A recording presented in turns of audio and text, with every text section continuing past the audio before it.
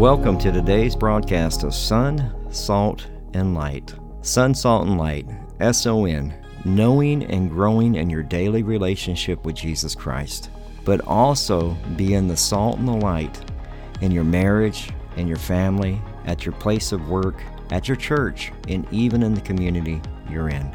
I'm Pastor Michael Petit.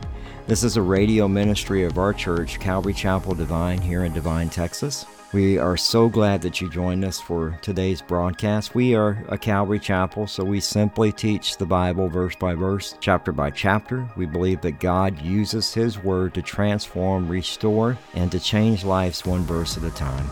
If you're visiting our area, you'd like to get information about our church or church service times, maybe even track down some of the other teachings that we have available through podcast, whether it's through Audible or Spotify or Apple Podcasts, you can do all of that at our church website at calvarydivine.org. That's calvarydivine.org. Today we'll be in the book of Genesis chapter 20, verses 1 through 20, and Genesis chapter 13, verses 1 through 18. The title of this sermon is, All the Land Which You See, I Give to You and Your Descendants Forever. Here is the first half of this two-part study. Amen. So Genesis chapter 12, we kind of touched on last week, the first 7 verses of it. So as we make the transition from to Abram's story now, we begin the story of the Hebrew nation and the family of Abraham.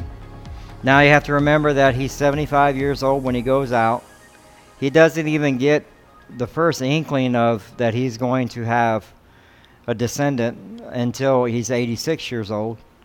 And then he gets a little bit more information when he's 99 years old.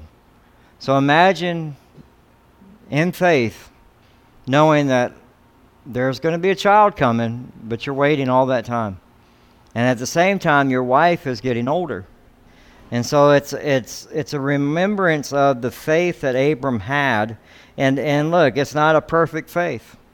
The covenant's not the covenant is not just built on what Abram does. It's what God does. God keeps the covenant. Because Abram's going to make a bunch of mistakes here we're fixing to find out about this week. And then we're going to see Lot's mistakes.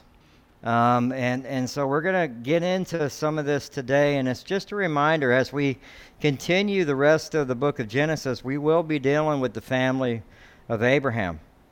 And so that's an important thing to think about. So just to recap, last week we talked about the single command, get out of your country.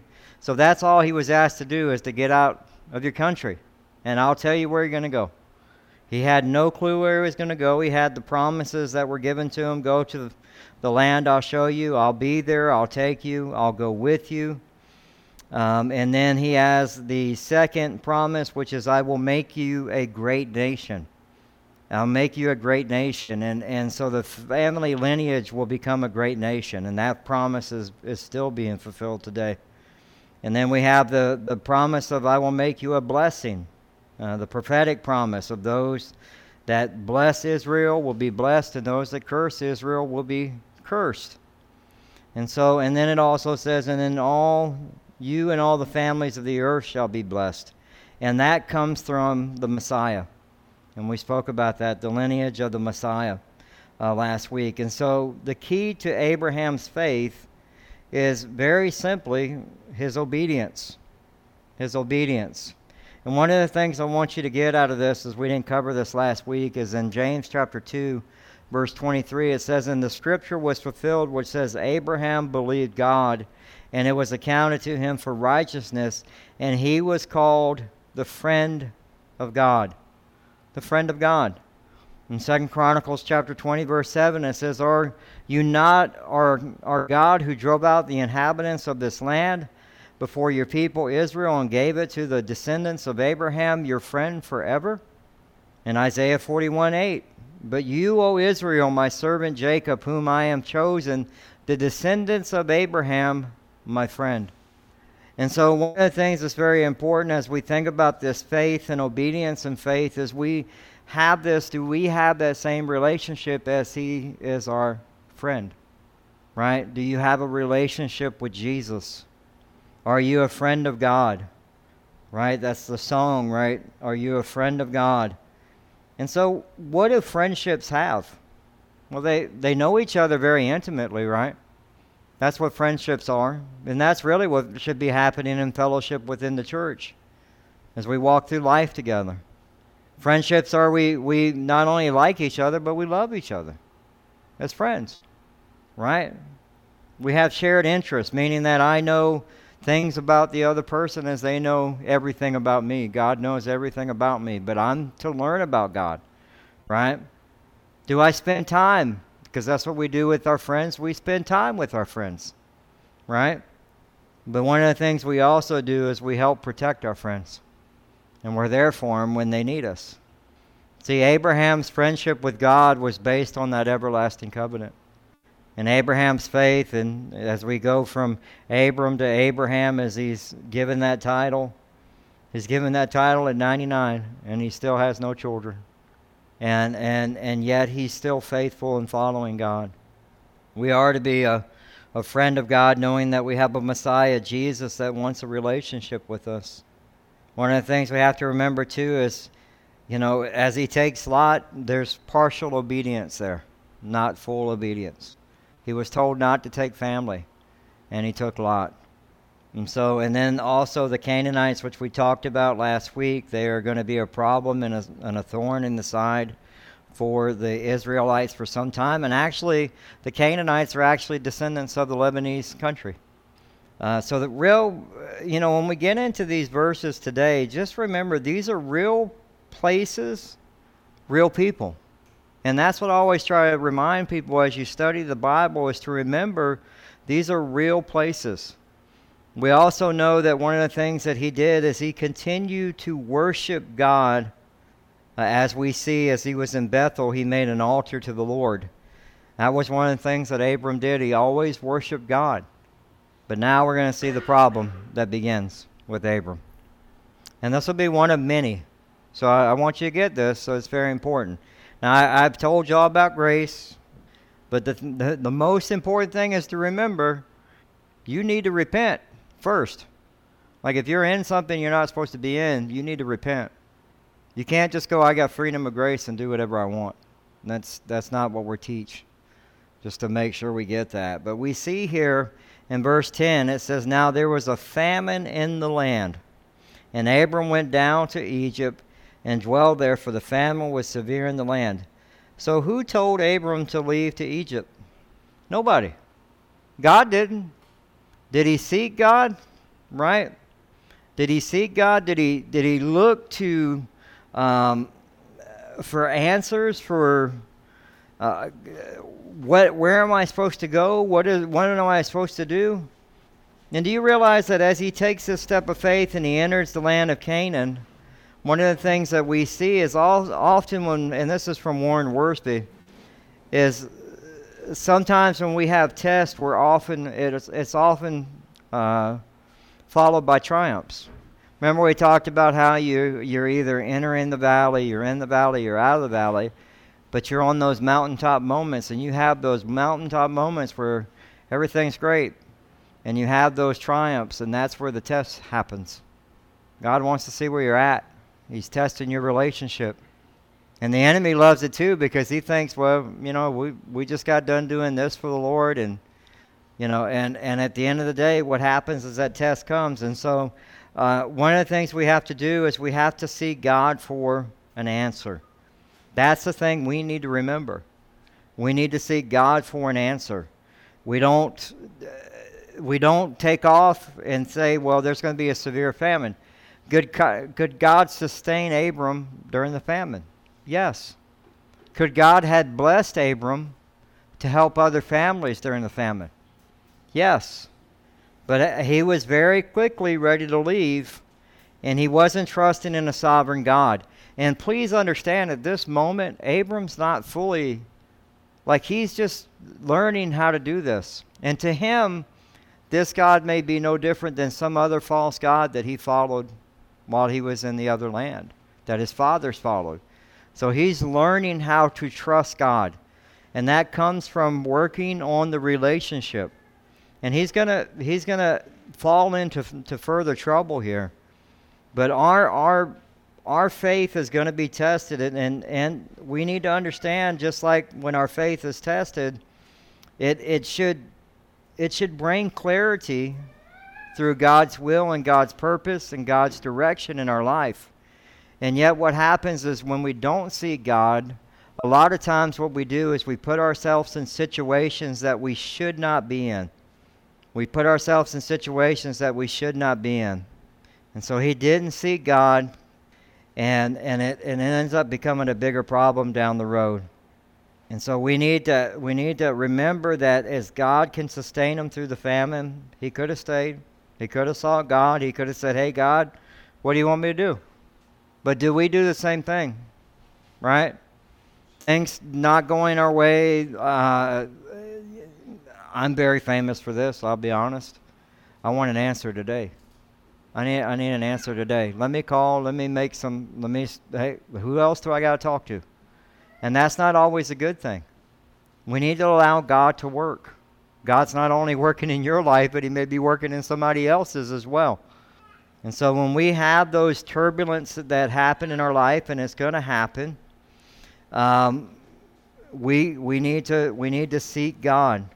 We need to seek God. In verse 11 it says, "And it came to pass when he was close to entering Egypt, that he said to Sarai his wife, Indeed I know that you are a woman of beautiful countenance. Therefore it will happen when the Egyptians see you, that they will say, This is his wife, and they will kill me, but they will let you live. Please say you are my sister, that it may be well with me for our sake, that I may live because of you." So now he is worried about, and you're thinking to yourself, well, wait a minute. You know, Sarah's in her 60s, and you're thinking, who's going to hit on a 60-year-old? Right? I mean, let's be real. Another 60-year-old, hopefully. But the reality of it is like we have to remember we're coming after the flood. And so the genetics haven't been washed out yet. Okay? And I think this is something that we forget, that we're coming post-flood, and disease is still entering into the world. The reason why we see more disease into this world is because the sin is doing what it's supposed to do. Kill. Destroy. It's doing what it's supposed to do. And so we see that happening. And so when it says she's beautiful, she's beautiful. And to the point where he knows if somebody sees her, they're going to take him as his wife. And that's what his concern is. But what does he do? What is the problem here? One, he's lying. So now he's gone from not trusting God, right, to lying. We just spoke about lying last week, right? Or 2 weeks ago we spoke about lying and how important it is for us to tell the truth. And yet here's the other problem. Big problem. Abram's asking his wife to lie. You don't do that. I'm just FYI. And it doesn't matter. Remember we talked about those little white lies? Tell them I'm not here. No, you're there. You need to pick the phone up and talk to him. Don't put your wife in a situation to lie for you. Now, he's worried that Sarah's going to be taken, and if they take her as a wife, they'll kill him. But who put himself in this situation? Abram did. Abram did by not following God. Abram did by not seeking God. Abram put himself and his family in this situation. He's not seeking God. And the saddest part about that is he's asking his wife to lie. Not only is he sinning, but he's saying, I need you to sin too. Remember what I told y'all, sin is like a ripple effect. It's not just going to impact you. It's going to impact everybody around you. And you can be in a whole other state and it impacts you. Seriously. It's a major deal. Verse 14, so it was when Abram came into Egypt that the Egyptians saw the woman, that she was very beautiful. The princes of Pharaoh also saw her and commended her to Pharaoh. And the woman was taken to Pharaoh's house. He treated Abram well for her sake, and he had sheep, oxen, male donkeys, male and female servants, female donkeys, and camels. Now you're going, wait a minute. Now, Pharaoh's only doing this because he thinks that's her brother. He's making an exchange for his sister. And you may think, well, you're getting a blessing out of this. No, you need to learn a lesson from this. And unfortunately, Abram doesn't learn a lesson from this because he does it again. He does it a few more times. But, verse 17. So who's going to be affected by Abram's sin and Sarah's sin? The Pharaoh. 17 says, but the Lord plagued Pharaoh and his house with great plagues because of Sarah, Abram's wife. Now, we can get into a whole thing about adultery here. He shouldn't have taken because that was Abram's wife. Like, that's a whole nother argument besides lying. Like, you put your wife in another position that's wrong, absolutely wrong. You're married. It's like, it's just wrong. Hebrews 13:4, marriage is an honorable among all, and the bed undefiled, but fornicators and adulterers God will judge. But we see Abram repeats the same thing 20 years later. In Genesis chapter 17, verse 1, he's 99 years old. He didn't learn. He didn't learn. He takes the same thing that he did before, and he does it all over again. And why not? Because the plague wasn't affecting him. Who was it affecting? Pharaoh. Sin's not affecting me, but I'm going to keep doing it because it's not affecting me, but it's affecting other people around you. I got a friend of mine who's I don't even know the patience that man has for his kid, but he won't walk away from that addiction of alcohol. And it has wrapped up so many people in that sin. And at some point, as a father, you have to just say, hey, look, bro, you got to go down the road you got to go down. I can't keep pulling you out of jail. Can't keep putting you in rehab. I can't keep calling in favors for you. You need to face the consequences of your sin. And if that means you got to do time in jail, then you got to do time in jail. If that means God has to take you away from your addiction, and the only way it can happen is by you going up, it'd be better for you because it's affecting every other person that you get in contact with. Because you're telling them you're a Christian. You go rehab, you go for a couple of days, and you're back to the alcohol again. Your sin has consequences. And it affects people around you. And Pharaoh called Abram in verse 18 and said, what is this that you have done to me? He knew immediately, like, hey, bro, what did you do to me? Why did you not tell me that she was your wife? Why did you say that she is my sister? I might have taken her as my wife. So we know he didn't take her as his wife. But you're trying to figure out, well, who told him? Did Sarah tell him? Hey, bro, we can't get married. I'm married. Right? Well, we don't know. The scripture doesn't give us that. But he figured it out. He said, why did you say that she was my sister? I might have taken her as my wife. Now, therefore, here is your wife. Take her and go on your way. And so Pharaoh commanded his men concerning him, and they sent him away with his wife and all that they had. The thing that we need to remember is if we're going to be a blessing to others, the only way that's going to happen is from us being in the will of God. We need to be in the will of God. That's important for us to remember. Remember Jonah? Jonah did the same thing. Jonah's on the boat, and they're being tossed in the boat, and they know somebody's cursed. They start casting lots. And they're like, who brought this on the boat? Jonah did. They threw him off the boat. I'm like, bro, you got to go. As soon as that happens, the water calms down, and then Jonah swallowed up by a fish. If God's called you to do something, he's called you to do it, and he will move things into place like you've never thought. Because I'm sure Jonah never thought he'd be swallowed up by a fish and in a fish for 3 days. But Jonah's at the bottom of the boat. That's the craziest part of that story is Jonah's at the bottom of the boat sleeping like there's no care in the world. And Jonah's in sin because he's in disobedience with God. It's the same thing with Abram. I'm going to do that all the time. Abram's done the same thing. He's gotten gifts from the Pharaoh. Like he's doing good. Like, man, I got more stuff when I got here for lying. Don't play that game. Don't you play that game with the devil. Thinking that he's blessing you for, well, oh, man, I'm getting this, this, and this. And, man, all I had to do was say this other thing that's a lie. And I got all this stuff. Don't you play the game. Your lie will be revealed. Your sin will be revealed. You may think there's a blessing in it for a little bit of time, but it will be revealed. See, look at already in chapter 13. Didn't think we were going to do it. We're going to do it. Miss Donna was worried. We're going to get through it, I promise. These are self-explanatory, these two chapters. That's why. There's a lot, just a basic theology. There's not a whole lot of deep digging. But what's beauty about it is there's so much for us to learn from Abram, because we're just like Abram, right?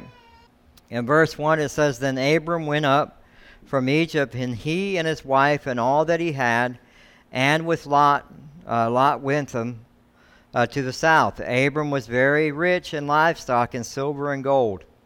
So we're saying that now over time, Abram's amassed a lot of livestock. He's been blessed, and that blessing's already being answered by God. It's silver and gold that he has, and he went on his journey from the south as far as Bethel, to the place where his tent had been at the beginning, and between Bethel and Ai, and to the place of the altar which he had made there at first, and there Abram called on the name of the Lord.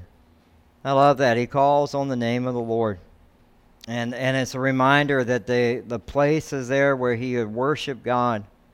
And for us to remember the commitment that we are to have that time with God as well. That we carve out our time with the Lord. In verse 5 it says, "Lot also, who went with Abram, had flocks and herds and tents. Now the land was not able to support them, as they might dwell together, for their possessions were so great that they could not dwell together. And there was a strife between the herdsmen of Abram's livestock and the herdsmen of the livestock of Lot's livestock. And the Canaanites and the Perizzites then dwelt in the land." So there is not enough space for Abram and Lot. There's not enough room for their livestock, so they have to move. There's strife that's happening. They're fighting. The herdsmen are fighting with each other. And what an ungodly example, because these men were supposed to be known as men of God, the God of Israel, the God of Abram, right? And here you have division and fighting, and it's happening with the Canaanites and the Perizzites, and the reason it's happening in front of them is they're worshiping false gods, right? They're worshiping false gods. We remember that for us, our example should always be, as a follower of Christ, to be the example of Christ. In John 13:35 it says, "By this all know that you are my disciples, if you have love for one another." We have to represent God correctly. And I love the way that Abram handles this, because we're going to be dealing with strife this weekend, corrupt talk, bitterness, and this just ties right into our verses for Ephesians this week. And so it's important, like God is trying to remind us that we are to be a godly example, and how we handle things should be. I mean, this is a great example of the way that Abram handles us. How does he handle it? With no pride. Very humble. Very humble. And that's important for us to remember. It's hard, because what do we want to do? We want our point to be heard, right? I want to be heard. And that's pride. We need to be humble. And Abram's going to do that. Verse 8 it says, "So Abram said to Lot." Now, we wouldn't be in this problem if somebody had been left at home. Okay? This is what partial disobedience causes. Now, it took years for this to build up, and it's going to continue to be a huge problem for Lot. Huge problem. And so Abram said to Lot, "Please let there be no strife between you and me, and between my herdsmen and your herdsmen we are brethren." We're brothers. We're brothers. First, he says very, very blunt off the bat, we are the two leaders, right? We're the two leaders. Let there be no strife between us as leaders, right? Sometimes leaders get very, they get like bulls in a china shop. They both want their ways, and neither one of them wants to humble themselves, and that's not how we're supposed to be. Well, this is how we do it. Well, there may be a new way of doing it. Why don't you let the other person take a shot, right? Give it a shot. Let's see what happens. And they may do it, and you go, okay, we'll never do it that way again. But it's okay. At least you let them be heard, right? But then he says not only there be no strife between you and me, but then he says as leaders, right? As leaders, there should be no strife between your herdsmen and my herdsmen, because we set the example. We set the example. For me in the house, I set the example as the leader of the home. Well, that concludes today's broadcast of Sun, Salt, and Light Radio. We hope that you enjoyed it. If you'd like to submit a prayer request or get in contact with us or find out service times, you can do all of that at our website, as well as get our podcast at Spotify, Audible, TuneIn Radio. Pretty much wherever you can find a podcast, you can just type in Sun, Salt, and Light and you'll find it.